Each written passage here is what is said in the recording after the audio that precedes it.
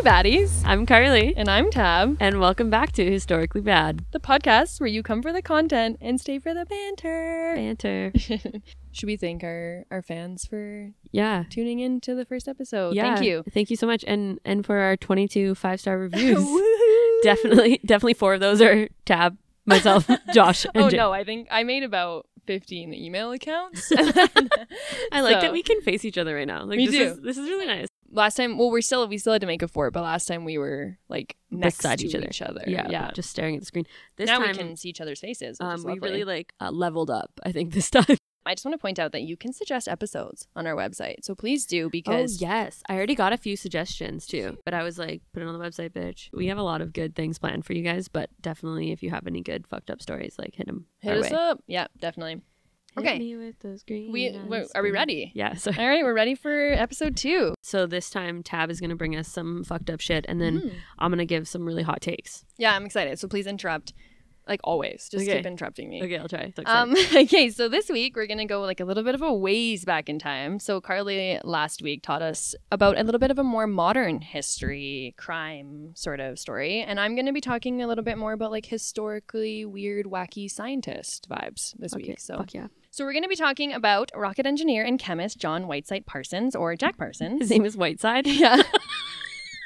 Actually, Whiteside - Parsons. That's so funny. But he's actually more widely known, or perhaps more controversially known, as the sex cult Rocket Man. So we're going to find out why. So why do we care about this man? And the truth is, many of you might not. But if you're a science nerd like Carly and I, you might. And you might just find him as interesting and crazy as I did. Especially any of you that have any sort of NASA merch, which I know all you motherfuckers are out there. Because Those NASA fans. We all rock in them NASA hoodies and them NASA Just like, the same way we rock our Harvard shit. It's You know? true. People Just are pretending no, so like- they have like different sweaters for different fields. So it'll be like biological sciences Yes, or or whatever. They have one that kinesiology. says rocket science, and I think it's like a joke. I think it's legit a Well, joke. People did think rocket science was a joke, which Yeah. we'll talk about. Oh, segue. Yeah, segue. Okay, so just a little bit of a brief sort of synopsis on Jack Parsons before we talk about our sources for today's episode. So a brief history on Jack. He was born Marvel Whiteside Parsons. Okay, Cool. so he's named after his father, but he was later referred to as Jack. He was born on October 2nd, 1914 in Los Angeles to an extremely affluent family and died at the very young age of 37 on June 17th, 1952. Oh shit. I say very young age of 37 here because I'm still coping with the fact that I'll be turning 30 next year, and Carly 29. is a year younger than me, which I was just about to say she will mention. Yes. And this he is my elder. With much Yeah. respect. So he actually died in a catastrophic words are tough. So hard. Home laboratory explosion. So that's a little bit of a teaser. And his death is still known today as extremely controversial, as were many of the things he was known for, which we'll talk about in today's episode. Oh, we love some controversy. We do, and he's highly controversial. So death is so controversial, in fact, it made national news, and although it was ruled an accident, many still strongly believe it was either suicide or a conspiracy murder by the U.S. government. Even a bit more wacky, some believe that his death was a magical experiment that killed him. A magical A experiment? magical experiment. Like yeah. witchcraft and Yeah. wizardry? Exactly. Wow, okay. Like Hogwarts sort of vibes. I'm Yeah. excited. And so as a scientist, Jack Parsons is so controversial that he made the list of top 10 real-life mad scientists, ranking number 4. Oh, And badass. from this list, I quote, "The story of rocket scientist Jack Parsons is so monumentally insane that it's tempting to think it is all a product of a deranged Hollywood scriptwriter's imagination." However, he is known as the father of modern rocketry, and his work became the basis of NASA's modern-day space program. Oh, cool. Yeah, it is cool. So in addition to being a rocket scientist, he was a poet, he was a known Marxist and communist. He stood accused of espionage and held a deep fascination with the occult. With the what cult? With the occult. Oh, cult. Yeah, and we'll talk about it. You're gonna teach me. I'm gonna teach. Great. I'm gonna teach shit. You're I'm your elder. You're already using words that I don't know. I didn't know what it meant either, to Oh, be fair. good, Yeah, great. yep. But when we think about cult, occult, similar variety. Right. Yeah. Facts. So this is the story of the original Rocket Man, the sex cult Rocket Man, rather, Jack Parsons. Rocket Man. Rocket Man. Okay, so our sources for today's episode include the JSTOR Daily, the article titled The Sex Cult Rocket Man, NewYorkPost.com, LATimes.com, Space Safety Magazine, the CBS All Access TV show Strange Angel, which has 2 seasons, by the way.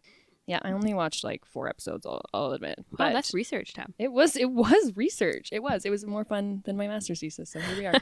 What isn't? No, I'm just kidding. Yeah. And then last but not least, the novel Sex and Rockets, The Occult World of Jack Parsons. I'm going to start from like the beginning. And today's episode's going to go a little bit in more chronological format just because it's a bit more of like a science history story. So as I mentioned, John. Now I got John on the brain. There's too many J's in my life. It's just like old white guy problems. It's true, like a bunch of British names. So Jack was born in Los Angeles and lived on Orange Grove Boulevard, Pasadena. This was such an affluent neighborhood. What does affluent mean? Like just Wealth. rich. Hashtag generational wealth. Oh, yeah. okay, roger that. Yeah, bougie. Like Ratchet, white picket fence. Bougie. White picket fence vibes, yes, exactly. I'm a savage. Thank you. I was like, they can't see me, so they can't see that I'm trying to do the dance. You were dancing, though. Yeah, it's true. Okay, sorry. Carry on. So this neighborhood was referred to as Millionaire's Row or Millionaire's Mile at the time. So that's how affluent it really was. And it was named for having a high number of landmark mansions that existed there. So, fun fact, the creator of Wrigley's Chewing Gum lived there, which is a celebrity sighting. So it is bougie as hell. So to contextualize this in today's market, although this neighborhood was sought after in kind of the early 20th century, more so than today, in today's market, it does boast an average home price of 1.3 million US dollars, which is like an apartment in Vancouver. I was just gonna say. So it doesn't seem that bougie anymore, I guess. Right. However, apparently it has 15 millionaires per mile said by its residents. So shit. It is a bougie place to live. And that's where Jack Parsons was born, and he lived there. Nice. So just a little bit about his early life, because very early on, he was debatably quite a unique fella. Jack was born to his mother, Ruth Virginia Whiteside, and his father, Marvel H. Parsons. They were themselves swept up by the strange world of New Age spiritualism and occultist or cult-like beliefs that swept the LA during the turn of the century. Jesus, that was hard to say. That was great. You did great. And Jack actually hardly knew his father, sadly. And this is because Ruth and Marvel's marriage broke down soon after Jack's birth, when Ruth discovered that his father made numerous visits to a sex worker, and she filed for divorce on March 1915. So Jack wasn't even a year old yet. Oh, good for her. I feel like it would have been like a hard thing to divorce your very rich husband in 1915. Oh, for sure it would be. And you know what's even great, actually, is his father left to go back to his hometown, Massachusetts. Massachusetts. The amount of messages we got this week about like Massachusetts. It's a hard word to say, though. It's really hard. You just have to deal with the way we say Massachusetts. It's true. Jack's father left to Massachusetts after being publicly exposed as an adulterer, so he was in fact shamed. So she didn't just divorce him, she was like blasting his ass. She blasted his ass, and she forbid him to see Jack, so Jack didn't know his father at all. So absolutely no relationship with his dad. Sadly. And there wasn't a ton of information as to what they did to afford this lifestyle in Millionaire's Row. However, I do know that they had extremely wealthy parents themselves, and that this home that they bought and that Jack lived in and was raised in was purchased by Ruth's parents, Jack's grandparents. Did she change his name because of the divorce? She did. So that's a great question. Thank you for asking that, because I would have forgot. His name was changed to Jack, and he no longer was his father's namesake anymore because his dad was a little bit of a shyster. She really just took it and ran and was like, bye. She really did. Fuck she you, was fuck like, your name. Yeah. Fuck your money. Actually, I'll keep your money. I'm gonna publicly expose you as an adulterer, and I'm gonna leave. Yeah. So Jack lived a bougie lifestyle, and he was even surrounded by many domestic servants, and money was absolutely no issue for the Parsons. So he had some incredible generational wealth, which love that. Cannot relate. If we had generational wealth, we would not be recording. No, it's true. We would actually have a legit studio, which I can't imagine. Which we're gonna get. Eventually. Which we'll get, yeah, in our journey to fame. Yep. He did, however, live a fairly solitary life. He had few friends and spent most of his early life reading mythology and reading science fiction magazines. That's like Josh. Josh likes... big into mythology. He's not solitary, but Isn't he like I could talk to you about the Roman Empire kind of in fact, since that trend happened, he often will be like, Roman Empire. I'm like, what are you talking about? He's like, oh, I'm just like letting you know every time I think about the Roman Empire.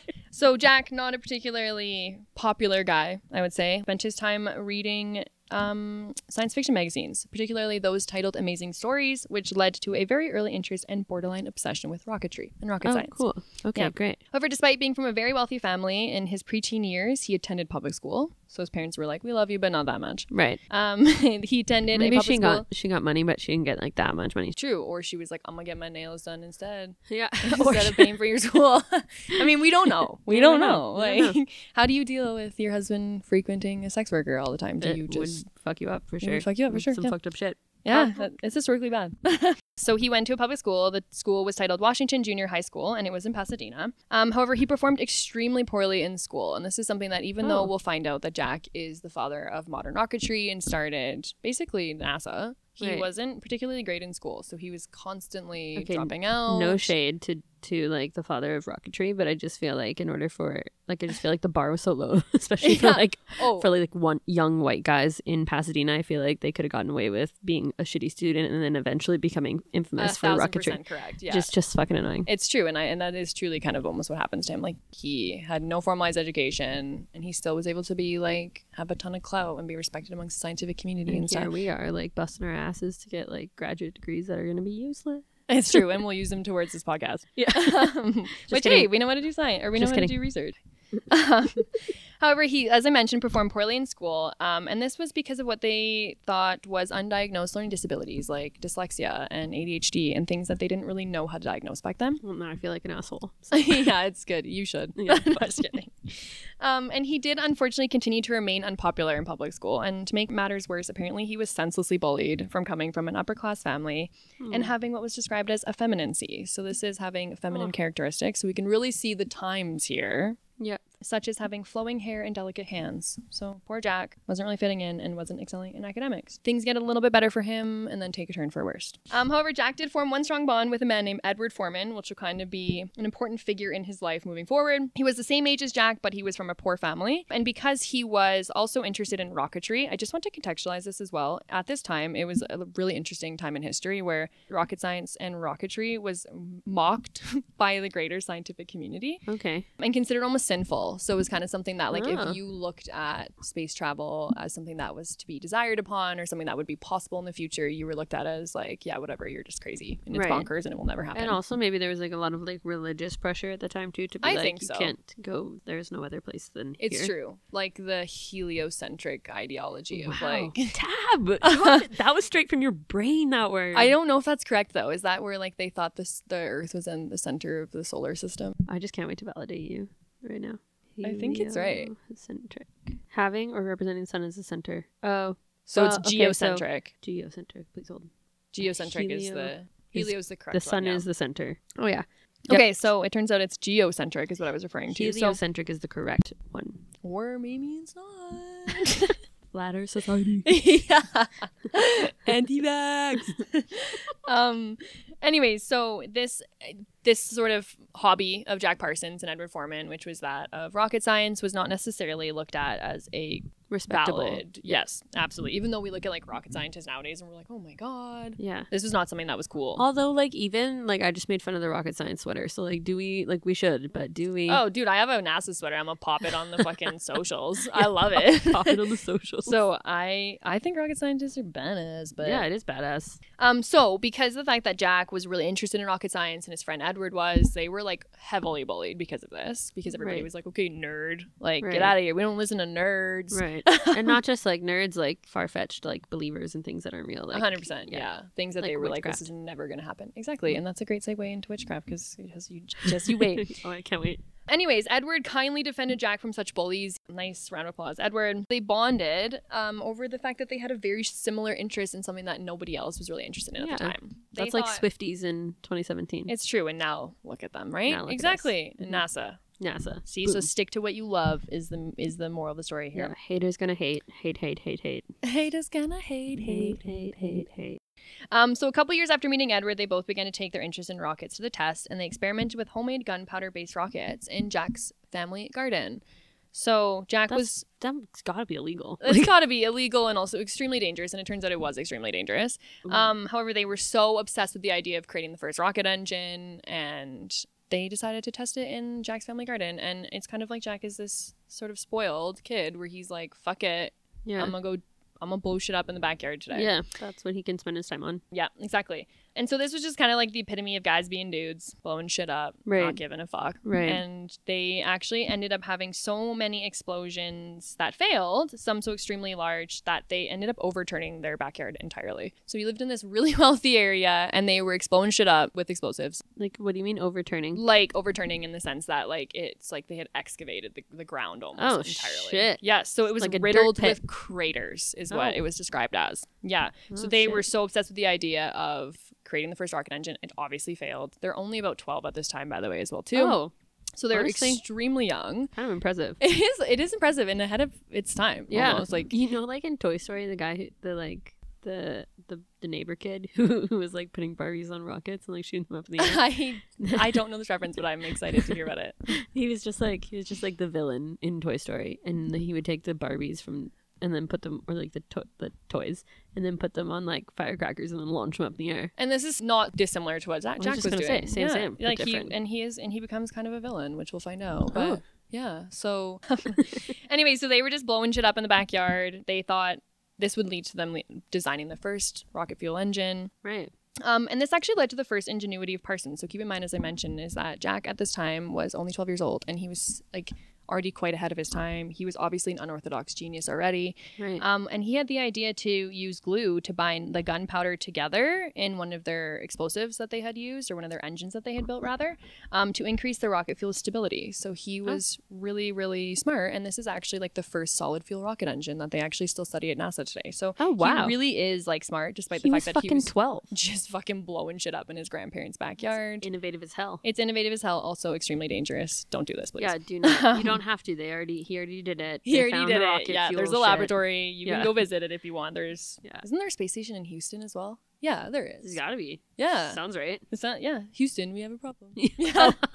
However, at this time, Jack was not only unique for his inherent interest and talent in rocketry, but Jack began to investigate what was known as occultism. Okay. You ready? I'm ready to learn. All right. So, for those of you that don't know what this is, and to be fair, I didn't at all. Until I actually dug a bit deeper, and then I was kind of shocked at one, how broad the definition is, but then two, just what it includes and who subscribes to it, actually. So occultism in its broadest sense is a category of supernatural beliefs and practices, which generally fall outside the scope of religion and science, encompassing otherworldly phenomenon such as magic, mysticism, and varied spells. Okay. So a lot of occultism has to do with knowledge of the supernatural or paranormal. So it's kind of like anything from witchcraft to satanic rituals. Like, so do all cults exist under the umbrella of occultism? I think so, yes. But you don't necessarily have to be like a quote-unquote cult in order to be occultism. I think you can just believe in supernatural and or otherworldly phenomenon, but not be necessarily subscribing to a sanctified cult. Yeah, cult is like brain control and shit. Whereas like occultism is just like... Fucking we believe in witchcraft and summoning goddesses and devils and all of those different things. I'm not necessarily like the Roman Empire. So like the Roman Empire, and also like religion, I guess you could say. We're just gonna drop that in there. Yeah, we're just gonna drop that in there. No shade. We're not gonna filter. We're not gonna censor. We're not gonna filter or censor. No, it's true.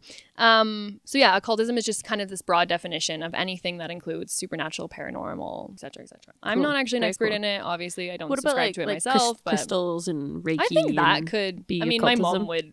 Shout out to my mom to be like, shout out. She would disagree. Yeah. But it doesn't necessarily mean that it's a bad thing. It just means that it doesn't always have to be a bad thing. I think in this context, you'll find out that it is. It could be, at least at the very weird, a wacky and weird thing. Okay. Yeah. But there's nothing wrong with being wacky and weird. There's nothing wrong with being wacky and weird. Yeah. Be unapologetically you. Oh, sorry. I accidentally played footsie with you. That's okay. It was nice. So apparently occultism today actually boasts quite a high number of devotees. So they actually say that most Americans that consider themselves Christian are comfortable with, quote unquote, blending Christianity with occultism. Okay. So they don't always want to act within like Jesus and the church, but they're okay with like, I don't know. I don't want to say summoning the devil, but witchcraft spells, whatever. Spirituality. Yeah. So see, then occultism really isn't that bad. Well, it isn't that bad, I guess. It depends on how organized religion. Yes. It depends on how you use it, I guess. Right. That's true. And extremists exist in every situation. They do, very much so. Yeah. And some more famous people today are actually professionally or notably involved in occultism. Okay, and so these include David Bowie, Jimmy Page, more recently Vanessa Hudgens, Giselle Bundchen, Lana Del Rey, and actually Queen Bee or Beyonce. Oh fuck yeah, Illuminati! Is this Illuminati shit? I think kind of, yeah. Okay, also Vanessa Hudgens. I feel like I follow her on Instagram. If you don't follow, you should. And she's just like witchy vibes. Yeah, is that what you mean? Like, I think that, and I think that they just like are okay with the possibility of like supernatural, paranormal things like existing in our terrestrial life. Yeah, this is absolutely like rocks. Crystals and shit. It is, yeah. It's all that. Yep, it's all there. It's all there. And you know what? I guess we're kind of the odd ones for not subscribing because a lot of people believe in this. Yeah. And so, we probably have a little bit of occultism. I feel like superstition and stuff could be like almost borderline. I think so. Or like, not wanting to walk under a ladder. Exactly. Like maybe that's because you think like it gives bad juju. Bad juju. Yeah. Which nobody needs that, right? Bad juju, yeah. Or even good juju. I guess maybe that would be a cultism. Juju. Yeah. Yep. But I think it can also be really wacky, weird, and terrifying, which we're going to find out today. Okay. So Jack found occultism so interesting and compelling that he actually performed a ritual to summon the devil into his bedroom at the age of 14 years old. Ooh. Okay. So, spooked by his own actions, however, and the possibility that the invocation was successful, he ceased these activities temporarily and shrugged them off as a quote-unquote magical fiasco. Which is so funny that that's how you shrug something off. Like, whatever, it was just a magical fiasco. I feel like I want to make that my like new Instagram bio. A magical fiasco. A magical fiasco. That's true. Like, you are magically chaotic. Any Taylor Swift thing ever is a magical fiasco. It's true. This is a magical fiasco. Am I in a cult? No. We are a cult for sure.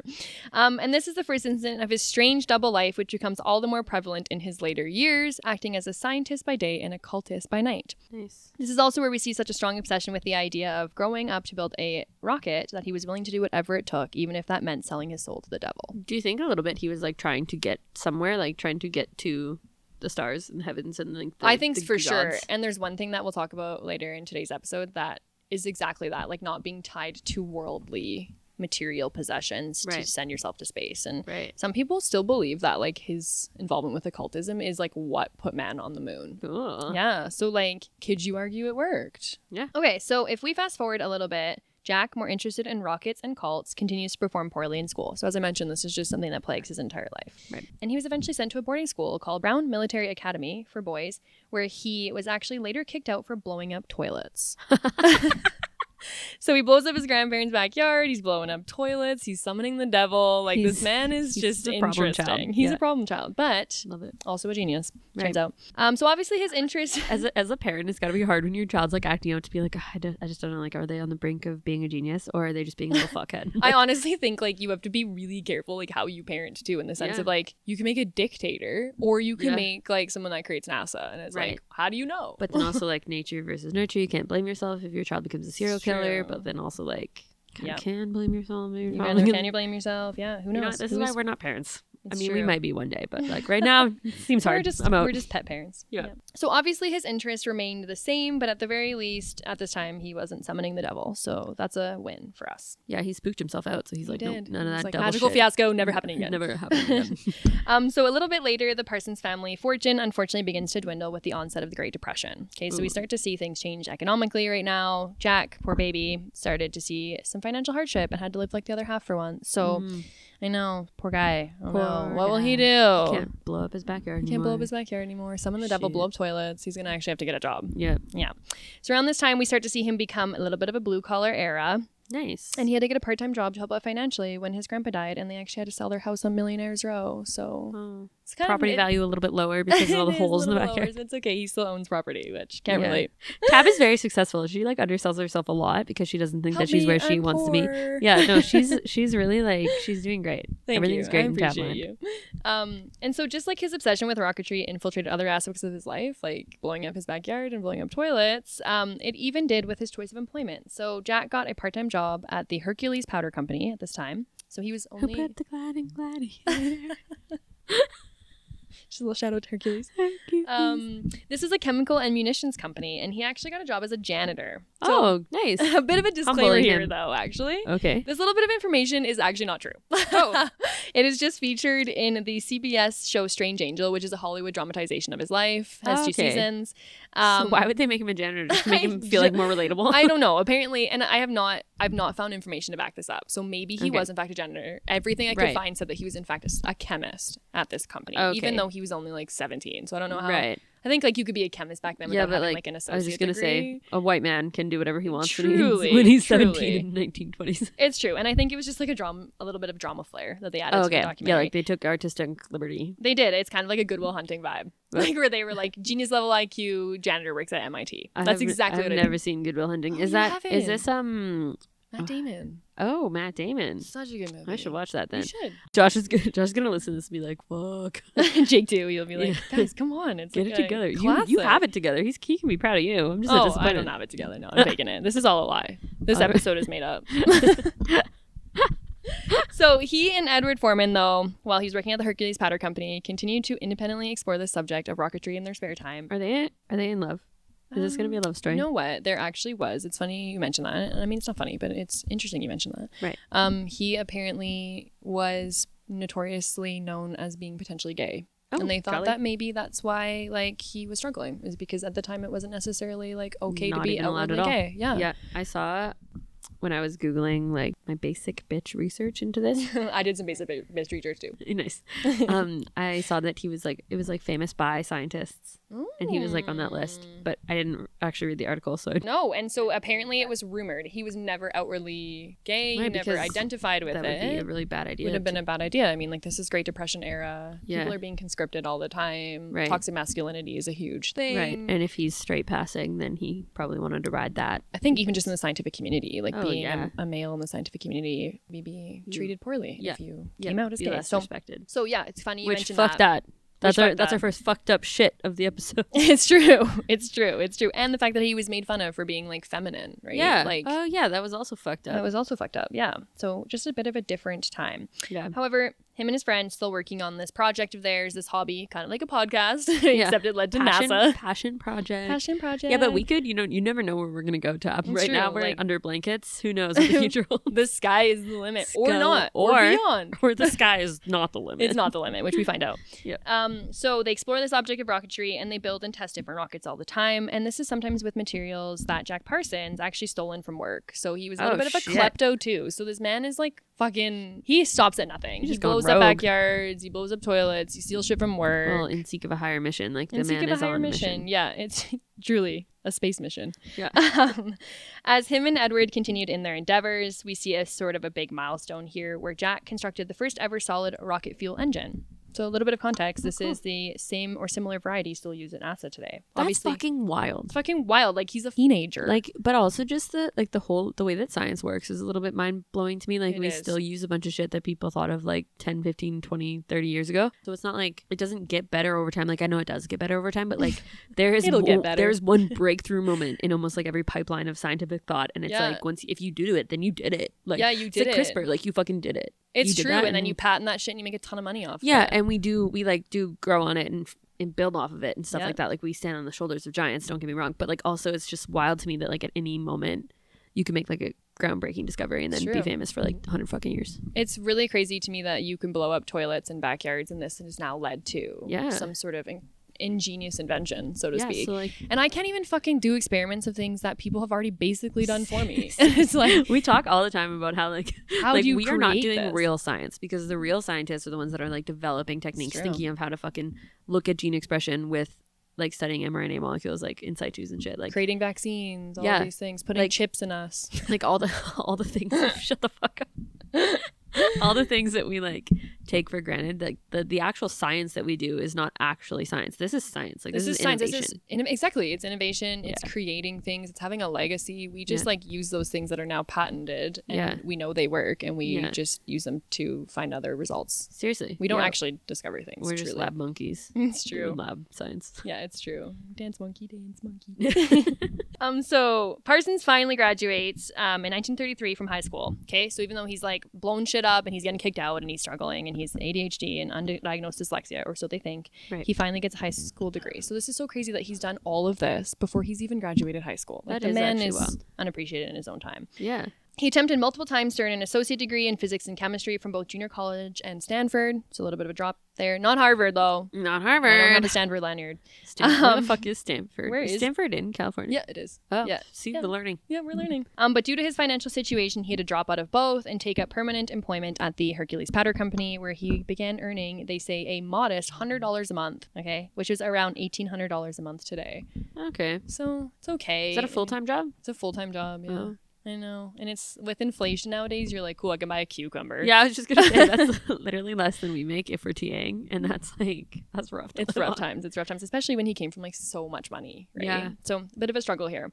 Wait, did you say 1,800 a week? $1,800 a month. Okay, I was like, wait, 1,800 a week is not so bad. Fucking 1,800 nice. a month is Can't okay. yeah, I 1,800 stand a by my month. statements. Yes, which like good luck paying fucking rent in Anything. Canada today. Yeah. Seriously, Facts, inflation. you can come live in Hashtag. our fort though. Yeah, we'd accommodate. Yeah.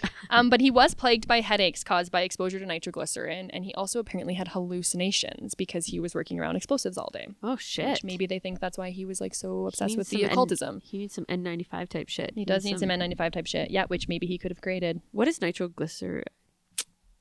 I'm not a chemist. This is like Tab and I in the lab. Whenever we don't know shit that we should probably know, we have like a Google that are shout out Anson for giving us a Google. Anson, who will listen to us. We miss you. We love you. Our sweet undergrad in the lab got us a Google at home, like because we would so many times have to Google stuff, but our hands would be busy with gloves and stuff, so we couldn't Google. So now we have Google, so we can be like, okay, Google, and then ask it for shit. And that's what we would do in the lab right now if we wanted to know what nitroglycerin, and Tab's doing it right now. I'm truly doing this. Yeah, I'm Googling it. Okay, so nitroglycerin. Yep. Class is in session. It's a powerful explosive and an important ingredient in most forms of dynamite. Oh, it's shit. also used in rocket engines today. Right. However, it's also a vasodilator used for cardiac pain. So cool. How something that gives you grave headaches and possibly maybe at like a crazy high exposure. But vasodilator, like I feel like I don't know shit about migraines, but I feel like the reason you get migraines is because of like your blood vessels are like being too tight or being too wide. Yeah, that's a good point. It feels like science. However, we get to like his first real project in rocketry at this time, and this is actually with Caltech University. So like we're just dropping like. Is he in university? He is not. Okay. So he never actually was formally educated in post-secondary. Right. So he only ever got a high school degree, but he does get like a lot of these really big time projects with university. So that leads me actually into this. So even though Jack couldn't afford to formally be educated, he was still able to attend school and lectures all the time. And he did just out of interest. Right. And he did it with his friend Edward. So they would attend multiple lectures at universities around the state, mainly in Caltech, as this was in Pasadena. Right. And after attending a lecture there casually on what they called hypothetical stratospheric air travel, big emphasis on hypothetical again, because at this time people thought space travel was just bonkers. Right. He was redirected by the instructor to speak to a PhD named Frank Molina, a mathematician and mechanical engineer that was writing a thesis on rocket propulsion. Okay. Cool. So Frank shared the same interests of him and Edward, so Jack and Edward, and he soon befriended them. And the three of them actually ended up applying for funding from Caltech together to create a project in science rocketry. However, they were unfortunately rebuffed, so big time rejection. Okay. Which relatable. Yeah. And they were given approval, however, later under Frank's doctoral advisor, Theodore von Karman, his name was, to work under the guidance of the Guggenheim Aeronautical Laboratory Institute of Technology, otherwise known as GALCIT. Okay, so this is like the equivalence of like you and I pulling in a couple buds and being like, yo, 100%. John, we're just going to do some science and these friends are going to help us for free. Is that cool? And they were like, yeah, absolutely. Here, use this lab space that's really, really technologically advanced, which would never happen to us. But at the same time, like there's rules about volunteering in labs and stuff at the university. But at the time, it must have been. My stomach just grumbled. Are you hungry? I have food. No, it's okay. I'm good. Okay. I'll just digest my own lard. We're hibernating. We have so much fun here. We have fun here. Supervisors and stuff. It must be nice to have like volunteers because you don't have to pay bitches. Yeah, which do they pay us? Well, that's the thing. Unless we teach, they do not. Which is official one. We get a degree out of it. It's true. We get a degree, which we'll not use. But anyways, nonetheless, and also, sometimes they do pay us. Like they do pay us. Yeah. Like in validation. Yeah. And they give us letters behind our name, which is important. I do want to disclaim that one of the only reasons why they were actually able to use such a fancy laboratory is because it was abandoned by the Great Depression. So a lot of people were not getting post-secondary degrees at this time because they couldn't afford it because everybody was struggling. Perfect time to slide in. Say, hey, we want to study some rocket shit. Yeah. I don't really know exactly what. And yeah, okay, sure, you can use this facility to do so at Caltech. Right. They were extremely socialist, so they were anti-capitalist, this group of three. Okay, sorry. Carly already drank her first glass of wine. First of all, we're at my house. I don't have to drive. Second of all, don't drink and drive. Yeah. I am living vicariously because a little bit of context, I'm trying to do dry November and tomorrow is December 1st, y'all, which is great news for us. Yeah, and I'm not helping Tab out in any way, but like, it smells so fragrant. That wine smells so good. It's so good. But since I'm taking the back seat, so I just get to enjoy. It's true. That's fun times. I love that. More wine, better banter. That's what I always say. You do always say that. So the three of these esteemed individuals, Frank Molina, Edward Foreman, and Jack Parsons, worked towards developing the first rocket. However, they were badasses because they were often socializing, smoking marijuana, and drinking, which, little bit of a context here, this is right around the Prohibition, so they weren't really supposed to be doing that. And marijuana was not legal then. I still feel like they're just like privileged white men fucking around. I think so, yeah, and we'll find out. It's in the Great Depression and they're like fucking around in a rocket science lab and like drinking and getting high and shit. And just like they come from, well, except for Edward, who we know doesn't come from a wealthy family, as I mentioned, but I think the other two did. So they were just like, well, my parents will pay for this, fuck it. Like if it fails, who cares? Right. So, but maybe also like times were tough and they were just trying to unwind and we're assholes. It's true. Although I'm like, I want to throw shade. Oh, okay. So we're throwing shade. We're throwing shade, yeah. I mean, yeah, bad things happen to him, but he may have done bad things too. And he that does bad people things, are complex. And that being said, like, his legacy is obviously legendary, creating NASA. So right. But it's annoying that people like that get away with having legacies like that. It's true. Yeah. And we'll find out that he got away with a lot more than he should have. So during this time, Jack actually experiences 2 major breakthroughs. Okay. So he's got this project going on at Caltech and 2 major breakthroughs in his life. So one personal, one professional. So the first is that he meets his first wife. Little disclaimer, he ends up having 3 wives and several failed marriages. So not the greatest husband, it turns out.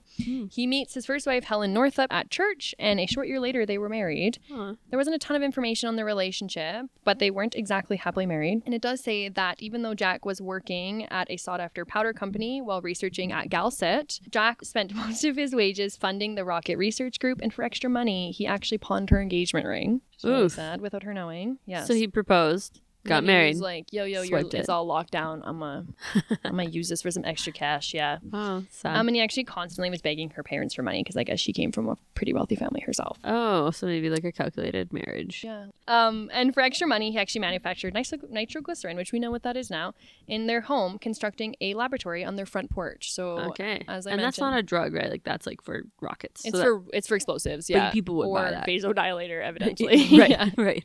Like it's not like It's not like he's like what's that cooking called? Up crack. Recreational drug. Yeah, like a crack, like a cookhouse. No. He was just creating like explosives in their home, and you weren't supposed to have home laboratories. You're still not. Right. I was just gonna say that. You're like he was just doing. Yeah. Just making rockets. And as I mentioned in the beginning, just a little spoiler, he does die in a home laboratory explosion. So right. Maybe we shouldn't have been fucking around in the first place. I feel like, okay, my hot take. I know that there's controversy. I feel like he just fucked up and died. Yeah, and I feel like that's easier to believe and probably more realistic. Ooh, but I think you're gonna change my mind. I might. She just gave me a look like. I might. Okay, and so the second breakthrough, apart from having met his first partner, was that the research group at Caltech made their first liquid fuel motor test that took place near a canyon in Pasadena called the Arroyo Seco Canyon. So it was such a great explosion they couldn't actually do it in the laboratory because they were like, we have no idea the scale this will be at. Right. Of like firing a rocket engine or a prototype. Burn down the university. Yeah. And the Arroyo Seco Canyon was actually otherwise called the Devil's Gate, which Jack Parsons thought was really interesting. And they did this test on Halloween night, actually, in 1936. Okay. So we're starting to see just like some auspicious things. I was just going to say, it's not just because he wants to make rocket shit. He wants to like summon the devil. Some demons. Or like you to use some sort of supernatural forces summon to make the demons, bitch. This is like a Swiftie thing. Is it? Carly? Is this Carly? And so in this moment, they had 3 attempts to fire rockets that all failed. And on the 4th one, they actually ignited a serious explosion that perilously billowed fire at the group, which led them to testing future experiments back at a rocket testing facility on campus. Oh, there was a rocket testing facility on campus and they still went out to like Devil's Crater or whatever. Yeah, it was like, we need to fucking go to this place because it's called Devil's Gate. Yeah. It's a sign. This is going to be lit. The 3 of us, just guys being dudes. Yeah. So Frank, Edward, and Jack became well known on the Caltech campus because of how dangerous their experiments were as the Suicide Squad. They had many near-death experiences for some of their experiments, and it attracted a lot of attention from the local press. So again, I reiterate that Jack Parsons, not formally educated, he was kind of a bit of a little shit, and he is getting a ton of clout at this time. Okay, how old he's is he now? I'm not certain exactly, but I would say he'd be in his 20s. Right. Yeah, for sure. He also gained further media attention publicly when he appeared as an expert explosives witness in a trial of Captain Earl Kynett, who was the head of the police intelligence in Los Angeles, who was accused of conspiring to set a car bomb in the attempted murder of private investigator Harry Raymond, a former LAPD detective. And Kynett was actually largely convicted on Jack Parsons' testimony, which included his forensics reconstruction of the car bomb and its explosion. So cool. We start to see him getting like some huge clout here. I was just going to say, like, but with what qualifications? None. Literally none. He's blowing shit up annoying. at a canyon. He's a bit sketchy. Yeah. He has a home laboratory. He almost kills himself like 4 times, and then he's like an expert witness in a trial. And he's part of this group that's otherwise known as the Suicide Squad, which right? I just don't think is like a great because they're almost dying. They're almost dying and possibly killing other people. Who knows? Right. Just putting people at danger, I would say. Right. But he's an expert. Because he's a white man. I'm just a white man. I'm really on my patriarchy bullshit. Right That's fair. That's fair, as you should be.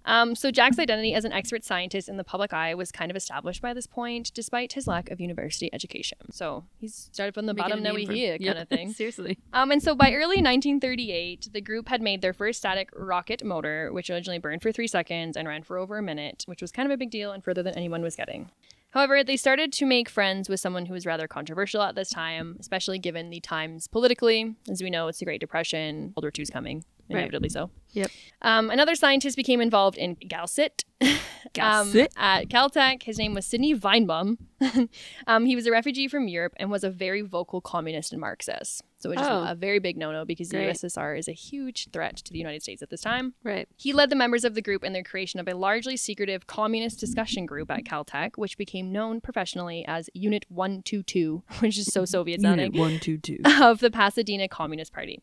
And although Jack subscribed to Marxist and Lenin ideologies, he refused to join the American Communist Party, which caused tensions in the group, coupled by a lack of funding, and led to the disintegration of the Galsit research group. Oh, so like Suicide Squad broken up. Suicide Squad broken up, okay? There's still a couple members in the Galsit research group. Of course, Jack Parsons is one of them, but they lost a lot of members and a lot of funding and clout because they were just starting to align with like communists and things that the US government was like, nah, I ain't about that life. This was good timing because the Suicide Squad started getting a terrible reputation at Caltech because they had these next level explosions and noise pollutions that their experiments caused. And although they were given a $10,000 rocket research grant, which is a lot of money back then, from the American Institute of Aeronautics and Astronautics, more than a quarter of that went to repairing damages made to Caltech facilities. Okay. Which is about $55,000 to $60,000 today. Oh, shit. Which is a lot. So This is why you don't let random volunteers, unqualified people blow shit up at a sought-after university. This is why we have rules now. It's why we have rules now. And there's always one person that's got to ruin it for everybody. I was going to say, though, we had some students that were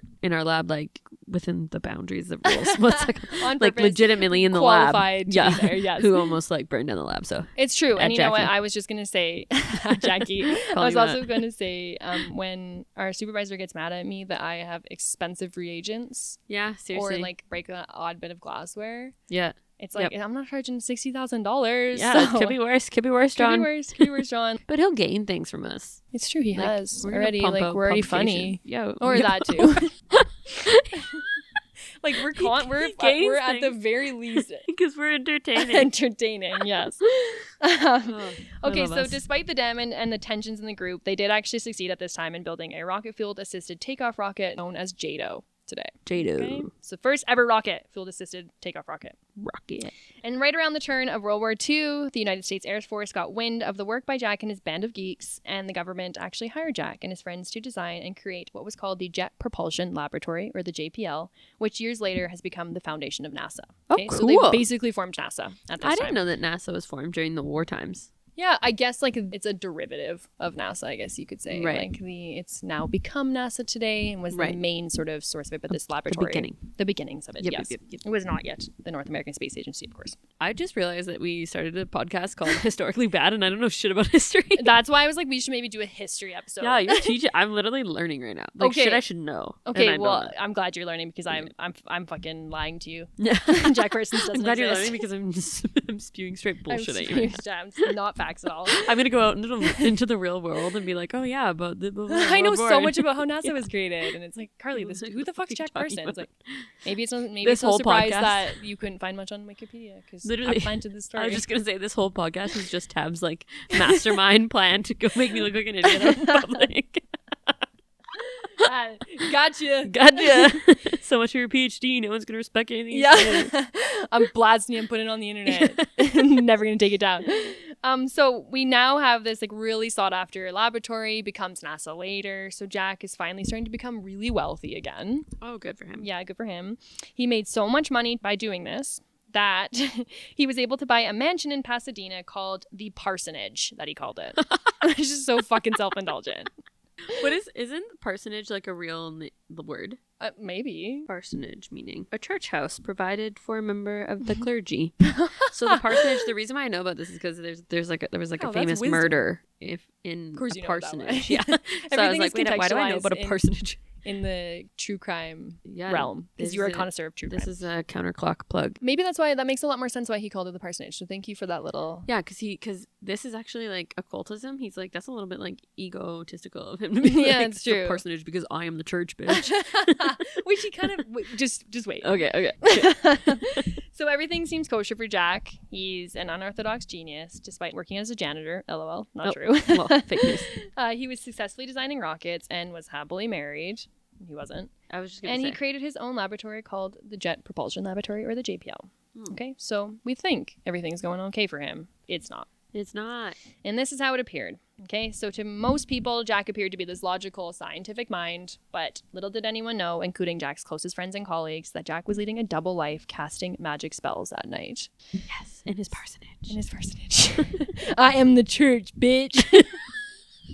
Wait, every time we get together, I just feel like I'm thinking of like things we could put on a t-shirt. And one is I'm on my patriarchy bullshit, and Yeah, the I other love that. one is I am the church bitch. I love that everything is like with the vested interest of having merch. Eventually. Yes, it is. And also all of it will have curse words on it. We will not be this is not a children's podcast. Do not share this with your children. Okay, so all this came about his magical spell era, this occultism, just like we're diving deep here. As he met this man who was a self-proclaimed magician named Aleister Crowley. So just a little bit of a side thing. If you were like ever bored, Google this man. Always He's bored. wildly interesting and wacky. Cool. So Aleister Crowley founded the occultist religion known as Thelema and referred to himself as the beast who could summon magical creatures or demons to come to his aid. Ooh. This is literally quote unquote. This is culty now. It's very culty. Okay. Basically, what the religion was centered on was on a statement of do what thou wilt, which is a way of manifesting your desires into reality. Thelema has no shortage of spooky or paranormal activities to it. And even though they believed in magic, this just wasn't in the form of like card tricks and parlor games and whatever. Right. Like, guess what card I have in my hand? They also believed in what was called sex magic. Oh. Okay? So sex magic. you heard that right. That is exactly what it sounds like. Love it. They believe that the intense feeling you get during orgasm opens the gate to a new reality. And in this moment, when you're in the process of, you are capable of performing a magic spell. Okay. Yep. All they really needed to do to be able to perform a spell in this sex magic was to focus on their intention whilst having sex, and their wish would come true because it was put out into the universe. Oh, nice. Yeah. So manifest a little bit, but also put some sex magic in there. Yeah, but like do it while you're having sex. Manifest specifically. destiny. Yeah. Nice. So just quickly, I just want to contextualize this. It's probably no surprise to anyone that Aleister Crowley, the creator of this religion,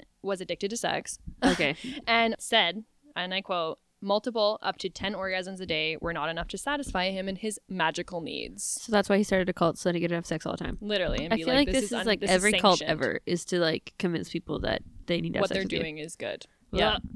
And so he actually began experimenting with drugs and became addicted to heroin, which ended up being the end of him anyways. So, But he did create this R.I.P. cult that Jack Parsons was like, I'm into this shit. Okay, so the cult still exists posthumously. Yeah. That's a very academic word. I love it. Thank you. So fascinated with the occult and Aleister Crowley's creation of Thelemic religion, this was the birth of his own group that Jack Parsons led at the parsonage. Okay. Yes. Parsonage. At the parsonage. All I can think about is that Justin Bieber song where he's like, on God. Because we're like at the parsonage. Parsonage is so fucking funny. Yeah. Like, what a man. I just think that's so funny because it's like there's so many layers to naming your home the parsonage when you're not actually attached to a church, but like your name is Parsons also. And then on top Just of like that, a happy accident. like that's like me being like calling this like the fucking temple. Like that would be like so. I mean, that's it's offensive. so but self-indulgent. It is. Right? It is. To be like, my house is where it's at. Yeah. Like you will find God and or anything and or sex magic here. Yes. It turns out. Yep. So he's so fascinated with the occult and with Aleister Crowley. This was the birth of his own group that he led.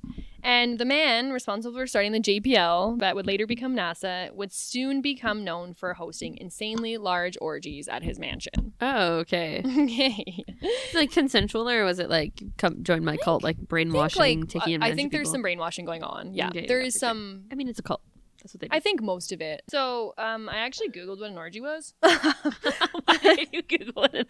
Because I've was never like, Googled. What if there's a proper definition? It's true, there is. So, Oh, okay. I did Google. So, I love the way this episode is taking a turn. I'm here for it. So I Googled what an orgy was because I was like, what? Is How many an orgy? people is an orgy, basically? is Oh, what I was- like I yeah, was- like how many does it take to become a serial Yeah. killer? Like kind of thing. Like how many Yeah. people is an orgy? How many people is just like is it just a foursome? Okay, Or could are I we at guess? an orgy now? I feel Yeah. like an orgy is any people more than 3, like 4 and above orgy. It's actually 5. That's a Oh. close guess though. What do you call a 4 person? Foursome. Oh, foursome. Right? Yeah. Exactly. Because there's 5-some. You can't say 5-some. That's just awkward. That's just like That's semantics, I guess. But I wish that the foursome was called something cool like tetrad. Or so yeah, I had to Google it because I had no idea what an orgy was. Yeah, well now we know. Now we know. And I do have to like also say that my husband and I share a device. So I was like, yo, I Googled what an orgy was. Wait, when you were saying I like a laptop. my face when you were like, I have to say my husband and I was like, what are you about to disclose? Oh, I hope our audience is like holding on for this. I like, literally was making eye contact with you and I was like, are you gonna say that out loud? Tab, are you sure? Either way, everything's editable. You share a device on the internet, so we share a laptop. Yes. Yeah. So we saw. Well, I knew he was going to, and I was just like, FYI, like I googled what an orgy was, and he was actually like, cool, what is it? Like he was very unfazed by this. Yeah, he wants to learn too. And he was like, oh, okay, that's interesting. All right. Yeah. Well, he is an academic at heart too. It's true. And apparently Jack was known for hosting big time ragers, like a large number of attendees. Okay. So like he wasn't just having orgies, sex he was parties. having like massive sex parties. Yeah. Okay. Like with multiple rooms, you like offset. Like okay, this is like every where we use their toys. keys and the like, fishbowl vibes. Yeah. Every room has a different like kink that they explore. I think so. Yeah. I've never been to a sex party. You know an odd bit about it. I watch a lot of true crime. Okay, so that's how I know about it. I feel like true crime is really like people that are having sex parties are probably also killers for sure. Well, and I mean, no shade, I guess, but that's the thing. I think like I feel like sex parties and stuff are so like stigmatized and pushed aside out of society, so that's where like crime that's true overlaps with it. Yeah, usually you're up to other shit. Yeah, for sure. So he was so influential among his followers at the parsonage that he essentially started his own commune where everyone paid $100 a month to live at his mansion, otherwise called the Parsonage Lodge. Have you seen that movie Wanderlust with like I've heard of it. It's Jennifer Aniston and Paul Rudd. Yeah, and he goes like he has a moment in the mirror where he's like, I'm just to put my dick in. Yeah, Similar vibes. Like people are just like having sex all over the place, like random Naked. strangers, and it's all for the purposes of summoning, manifesting things into the universe. Yeah. So this type of tomfoolery, so to speak, led him to be under investigation very quickly by both the Pasadena Police Department and the FBI. So this started to create some issues for him. The FBI gives a shit about this rocket man who has a sex cult. Like, so why he must be doing shady shit.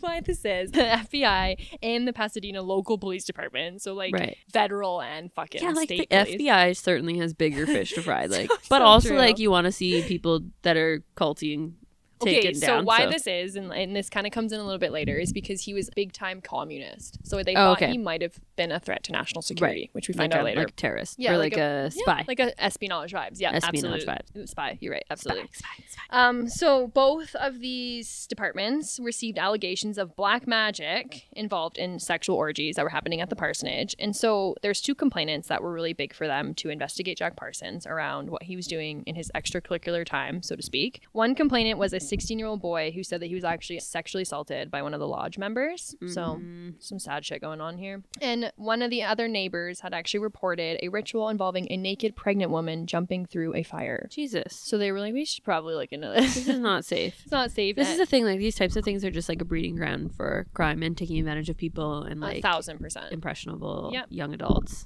That's a footnote there, actually.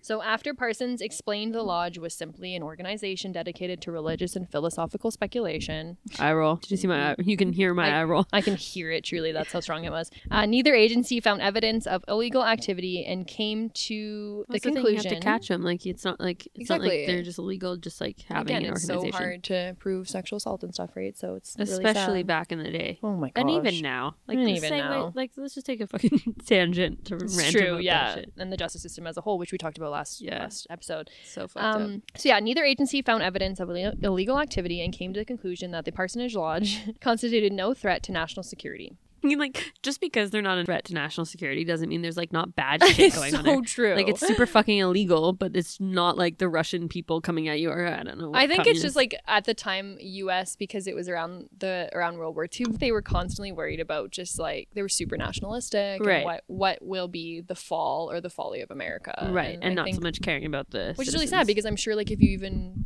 think about some of your true crime documentaries and things that you've listened to, I bet you a lot of it was happening in a similar timeline. Oh, actually. Yeah. Well, and back in that time, there was not a lot of like good record keeping or like you say, reporting of things. Like the fact that you're telling me that someone actually came forward with a claim of sexual assault is like a pretty big fucking deal, I feel like. Yeah. So there was like not that many reports of it, not good like record keeping. There wasn't even good like crime solving tools. That's a dumb way to say that, but you know what I mean, like forensics and shit like that. Like there wasn't a lot of like science, and it was all like Clue shit. It was like Clue. Like when you hear about this, I don't really like to like talk about a lot of like historical murders, but we will eventually in this podcast talk about them because it's like fucking cool and historically bad and historically bad. But part of the reason why they're so fun to talk about is because it's so hard to fucking solve, because there was just no forensics, there was no this, there was no that. It's all just like he said, she said, he was over here, maybe this report was this. Like it's just bullshit. Yeah, and it's really unfortunate because I bet you it allowed for a lot of like perpetrators of crime to just fucking do what they wanted. The wild west out there. Yeah, it is. It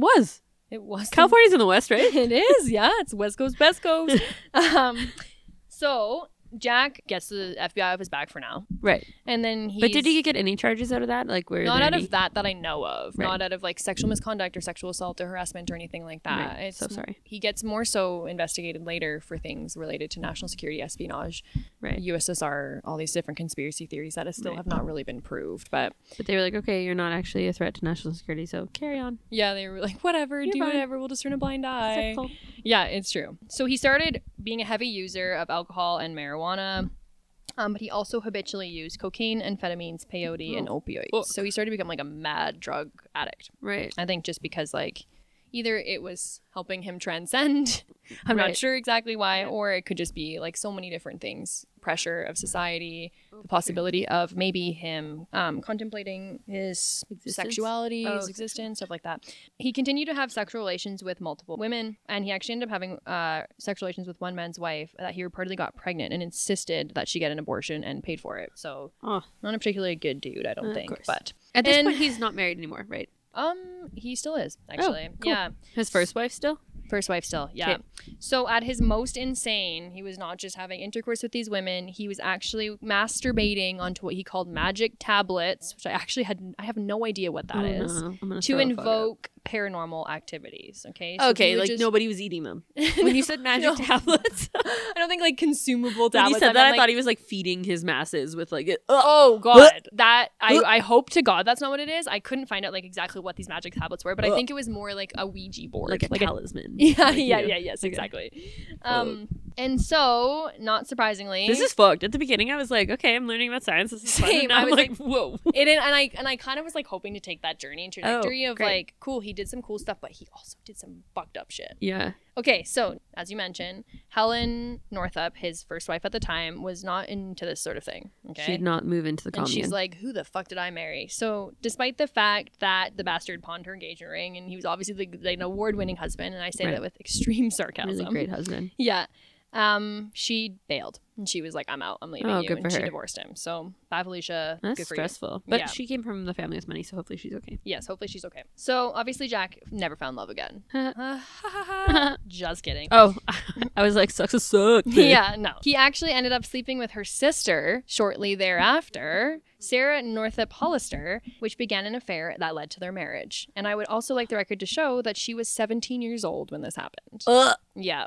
Mm-hmm. That's so gross. She also very much... That means he knew her for a long time. Very much as an actual child. And was probably and then later, like a predator, and also was putting ideas and theories into her head because... Seriously, impressionably young. Impressionably young. And she started to believe in the occult stuff. Well, he's also like someone who she's told to trust and respect, like her sister's husband, like that's her someone you're supposed to. Yeah, given him a lot of clout, power, yeah. And she's like, I'm obsessed with you, I love you. And she's a 17-year-old girl that probably is like, this is her first crush and her first love. And anyway, so she very much believed in the occult, and unlike her sister, enjoyed participating in these orgies. And Jack was one of the many men that she practiced sex magic with as a fucking teenager. Okay, cool. Yeah, so that's disturbing. That's probably just like one of many young people that he manipulated. Oh, for sure. So at one of these rendezvous, Sarah and Jack, so Sarah being his new wife, as I mentioned, met a very esteemed guest. So this was science fiction writer L. Ron Hubbard. So if this is a name that is familiar to you, it's because you've deep dived into the birth of Scientology.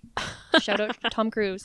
So L. Ron Hubbard is the creator of Scientology. However, prior to creating this, he was a science fiction writer and one of the few writers that centered a lot of his work on sending people to space.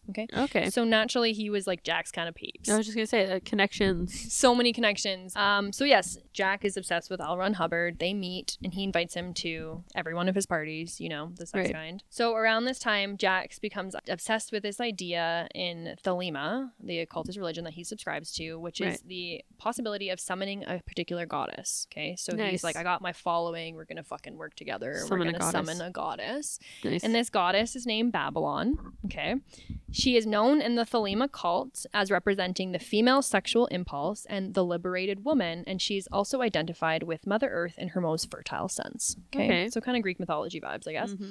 So obsessed with the idea of summoning the goddess of Babylon and having quite a following at this time, as I mentioned, he asked his followers to participate in a project called the Babylon Working. So he thought that through all the sex magic, he could summon the goddess Babylon, who was a Thelemic messiah. And in these rituals, he and L. Ron Hubbard, Scientology guy, would work together while, quote, Parsons would jerk off in the name of spiritual advancement of the Babylon goddess, while Hubbard would scan the astral planes for sign and visions. And they would do this in front of, I guess, an audience. The parsonage. Yeah. The parsonage. The center of this whole endeavor was the idea that by summoning the goddess, she would give birth to a metaphorical child that would not be tied to the terrestrial plane and would travel into space instead of holding on to the comforts of Earth. Baby Jesus, Space Edition. It's So no surprise, this whole endeavor and his entire parsonage and everything that he aligned with at the time didn't really bode well for Jack. So his extracurricular activities led him to be fired from his job at the Jet Propulsion Laboratory in the late 1940s. Good. And ironically, L. Ron Hubbard stole his wife, Sarah. And in what Jack thought was a business venture with Hubbard, he stole a good bit of Jack's fortune that he never got back. And he went to go found his own occultist religion, Scientology. Yes. Right. So steals his girl, steals his money. Right. Like peace, and then Jack is abandoned by his community and loses his job, as he should, because he's like a weirdo. A sex cult, possibly predator, as we're finding out. Well, actually, very definitively a predator. Well, now I feel like this gives a little bit of like a good light on Scientology. It's like Scientology was born when they were like, I can't do this shit anymore. Yeah, gotta find a better solution. And it is still like a lot of people believe in Scientology. Yeah. A lot of celebrities, right? So it bothers me that it's called Scientology because that sounds like objectively a cool fucking thing. It does. Like I want to subscribe to Scientology. Like, and I kind of think it like makes a mockery of like what we do as scientists. Even, right? Because it's not it's really not backed in science at all. But I think he was like, I love science fiction. I'm gonna call my religion Scientology. And now we can never call ourselves like Scientologists. We have to be scientists, which is fucking boring. It is. Like, I'd love to change that shit. Yeah. So seeing as so many women were obsessed with Jack, and he had quite a bit of a following still at this time, he met another woman named Marjorie Cameron, who was an actress and artist, and she was apparently extremely beautiful. Is this actually Marjorie, like Taylor Swift's grandma? Maybe. What if it was? That would be like the wild. Do you know those theories that this is actually a really good thing to bring up in this episode? That there's these theories that Taylor Swift is like a reincarnated. I'm just gonna look this shit up because you're gonna like it. You're gonna love it. Is Taylor Swift a clone of the celebrity Satanist Zena LeVay? Look, doesn't that look like Taylor Swift? Oh, so much. And you know what? This is a perfect tangent for what we're talking about. Because why I say this is, that's a great segue. Jack Parsons thought Marjorie Cameron was the Babylon incarnate goddess. Oh. Yes. Okay, so this is actually very tangential to what we're talking about. And because probably, very relevant. This is the daughter of the man who founded the Church of Satan in 1966. Shit, son. And she published a book called Demons of the Flesh, The Complete Guide to the Left-Hand Path Sex Magic. Oh shit, this has got to be the same people. That's what I'm saying. I'm like, well, this is okay. So to be clear, this is not Taylor Swift's grandmother, but what I mean is this woman looks just like Taylor Swift, and everyone thinks that she's successfully reincarnated What's her herself. Name again? Zena LeVay. If anybody wants to go Google if you want to look that shit up. Anyway, it's hilarious, like an off the rails theory that Taylor Swift is like actually like daughter of Satan. Anyway, she's not. She's perfect. Not. She's an angel. But wild. We love her. I just love any opportunity to bring up Taylor Swift. So keep doing it. I'm here for it too. Jack describes his attraction to Marjorie Cameron as being so intense that for the first few weeks they knew each other, they spent an entire 14 days straight having sex. Oh shit. Yeah. Pop off. No surprise, Marjorie was more than a bit eccentric and believed she visioned the coming apocalypse. And naturally, Jack married her. So he was like, Tracks. I love Twin that flame. you think that. Twin flame, yeah. So, wife number 3. What was her name again? Marjorie Cameron. I'm gonna look up a picture of her. She's really beautiful. She was. Like, I'm not gonna lie, she looks a bit like a witch. Yeah, I can see that. Like a sexy witch. Look at her. Here she looks like, for the times, like, that's a great, she looks objectively quite pretty there. Okay, so meets Marjorie Cameron, wife number 3, very much in love, have sex for 14 days straight. That's somehow possible. Yep. So if we fast forward a bit, in 1950, we start to see the birth of what was called the McCarthy era, or McCarthyism, okay? And so what this was the political repression and persecution of left-wing individuals in a campaign spreading fear of alleged communist and Soviet influence on American institutions and of Soviet espionage in the United States during the late 1940s through to the 1950s. Okay. McCarthy era. So the FBI at this time was investigating anyone that had suspicions of having ties to communist Russia or the USSR. And so the FBI started to, again, investigate Jack, okay? And probably around this time it was because he was a bit on their radar with his weird sex occult parties. But why he was truly investigated was because one day he took home papers, should disclaim, that after he was let go from the JPL, or he rather later got a job at the Hughes Aircraft Company, which was a major American aerospace and defense contractor. So he got another job. Okay. But why he was truly investigated by the FBI was because one day he took home papers from his new employer on rocket engines. He took these home. Thief. Yeah, thief, right? Klepto. Steals things when he works for the Hercules Powder Company, steals things when he works for the aircraft company, all these different things. Just klepto, blowing up toilets, all these things. Sex cult, just a strange man. Yep. So he took home some important documents from the Hughes Aircraft Company that he stole, and the right people got a hold of this and suspected that he was supplying information to the USSR on rocket engines. Okay? Just because he took it? Just because he took it, but I think it was also because like he was a known Marxist. Also, one of the things, just to like contextualize here, he thought that Thelema, the occultist religion, would be the downfall of Christianity, and this was like Christianity is very tied to American culture and history at this time, right? He was just anti-American. He was just basically anti-American, and then he's also like designing rocket engines. He's quite a genius. He's having these weird sex cult parties. They're summoning the devil. Right. Maybe like not a guy we want to be associating with, or at least we should look into things that he's check doing. him out. Yeah. In my mind, I'm like, there's no way this fucking man is like has an organized plan against the United States of America. But at the time, I guess it makes sense that they were like, this is the enemy. Yeah, definitely. Oh, and also, like, if you were into science and science fiction and rocketry and stuff, which was, like, still deemed kind of like, okay, anti-religion. Like, we're never going to space kind of thing. Yeah. Yeah. I feel like they're so fucking patriotic about the fucking moon. Yeah, like it's how so they went true. to the moon. They put their flag on that shit. Stay tuned. Yeah, it's true. Because it's like they beat Russia. Yeah. And it's like, I think the North American Space Agency is something they're incredibly proud of, right? So, but like at the time they're like, this guy's a fucking spy for sure. I wonder if now they like poo-poo or like stifle all the history of NASA. Like definitely they don't really celebrate this part of the history. I think they're like, yeah, and that's a good point, and we'll get to that. Okay, so Jack got wind that he was being investigated by the FBI, and he was overarchingly accommodating and actually voluntarily showed up to the FBI offices to explain that he took the documents home because he wanted to give examples of his past work to apply to a new job in Israel. Okay. This didn't help his case at all, however, because it was assumed that he was now a spy for the Israeli government. And so this finally sort of blacklisted him from the field of aeronautics. He was let go from his job of the Hughes Aircraft Company, and he was never able to get an aeronautics job again. Oh, shit. Yeah, so they were like, yo, this dude's like up to some suspicious shit. Yeah. And so as I mentioned, they just didn't want them to get to space first. Well, I think the space race wasn't a thing yet, but I think they were still like, any sort of information supplied to anybody else besides the American government was dangerous in nature. Yeah. So fast forward 1951, his career was nearly over, and his third marriage was falling apart. Right. So he was no longer raking in the dough. He had 3 failed marriages, and he did just a little bit of odd work, I will say, as an explosives consultant for sets in Hollywood.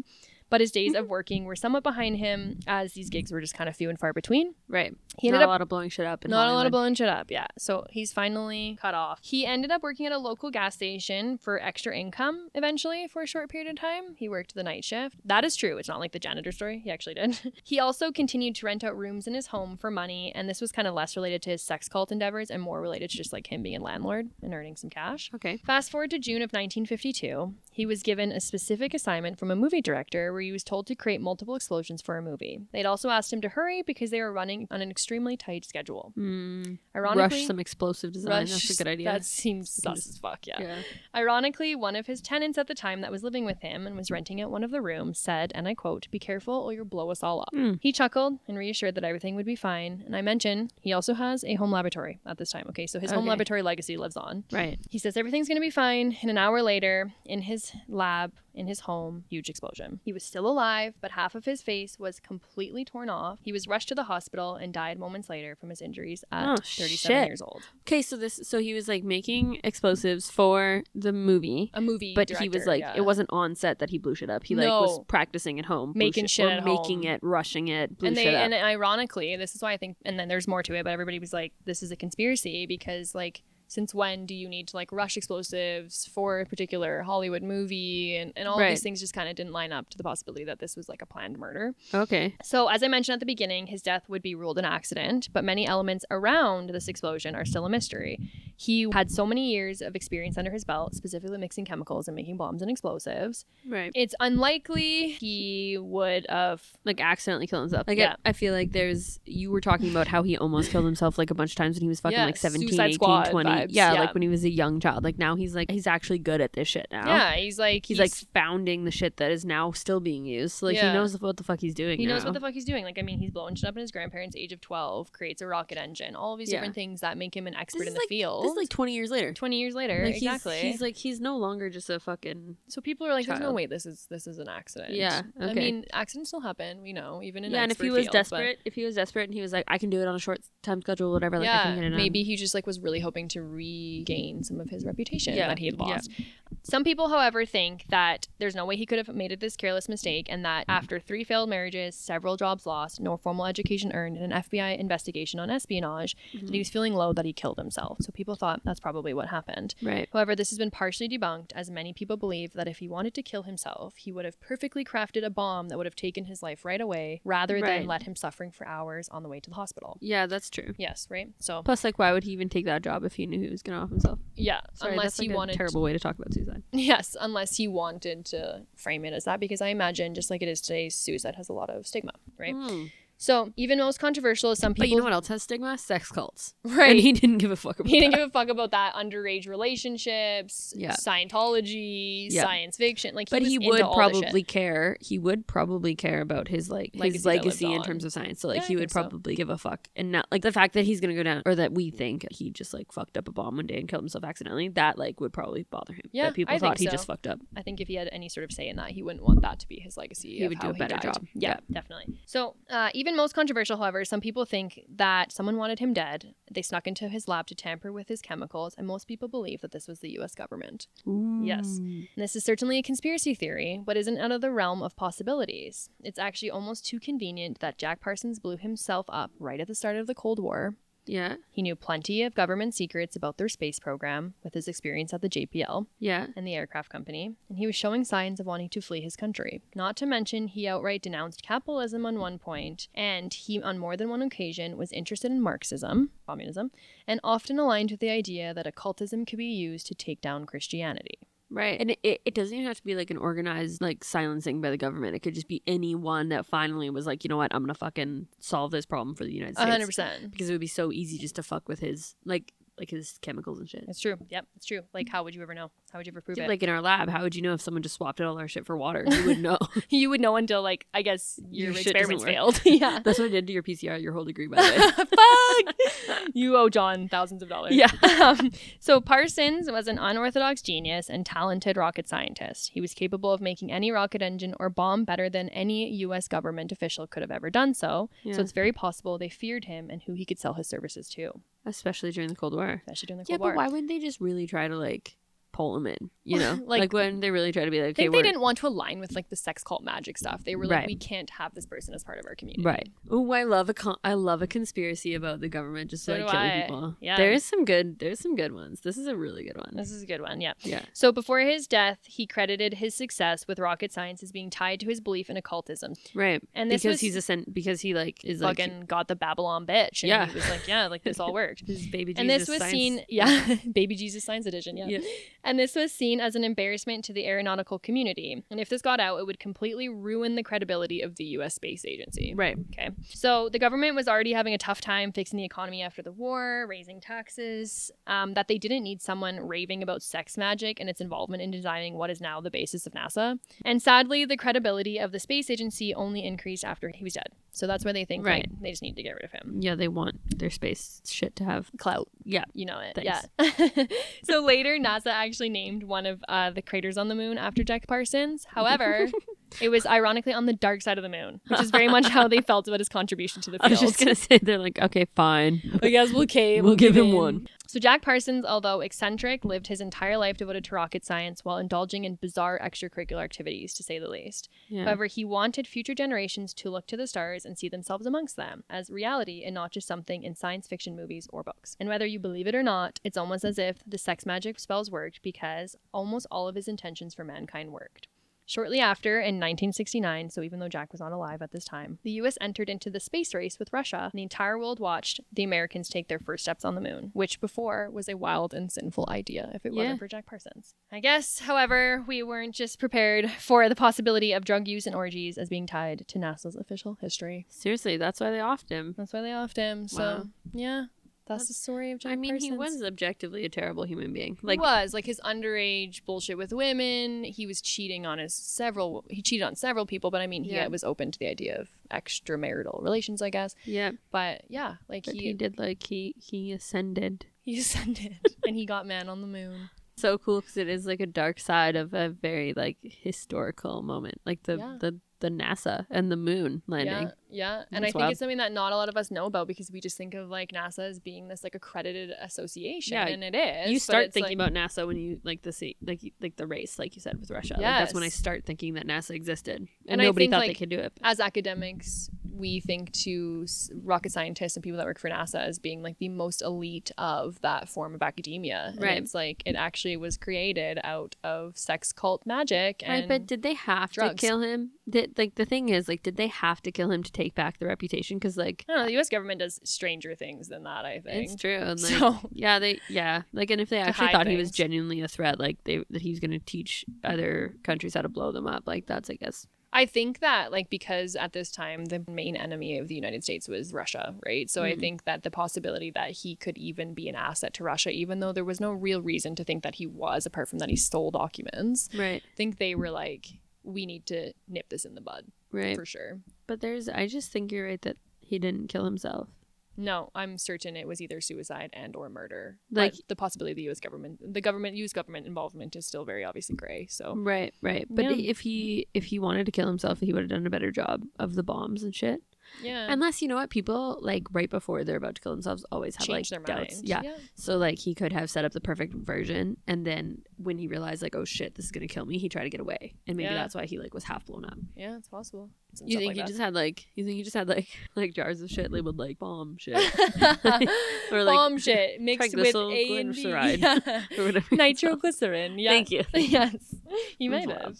He might have. Well, I always say that I feel like really great scientists have to have a little bit something going on. I never expected it to be drugs and sex orgies. Right. But, right. But it is like, you know what, out of the box thinking. It is. It really is. Really fucked up out of the box thinking. You are blurring the lines. Yeah. Yeah. Yeah. So that's you know what that is. Rocket Man. It's historically bad. That is historically bad. You're right. Some bad shit. That's some bad shit. So that was so fun. That was fun. It was a great story journey. Thanks. Yeah. Yeah.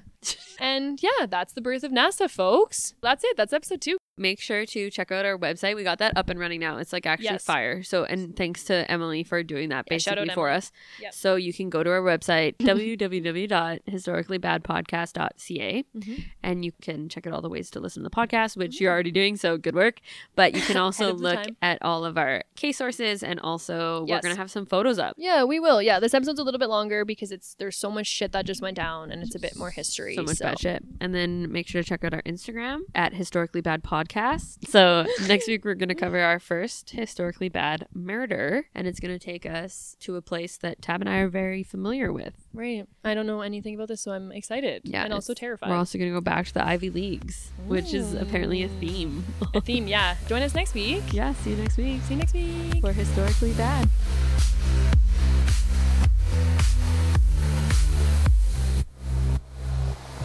Fuck yeah.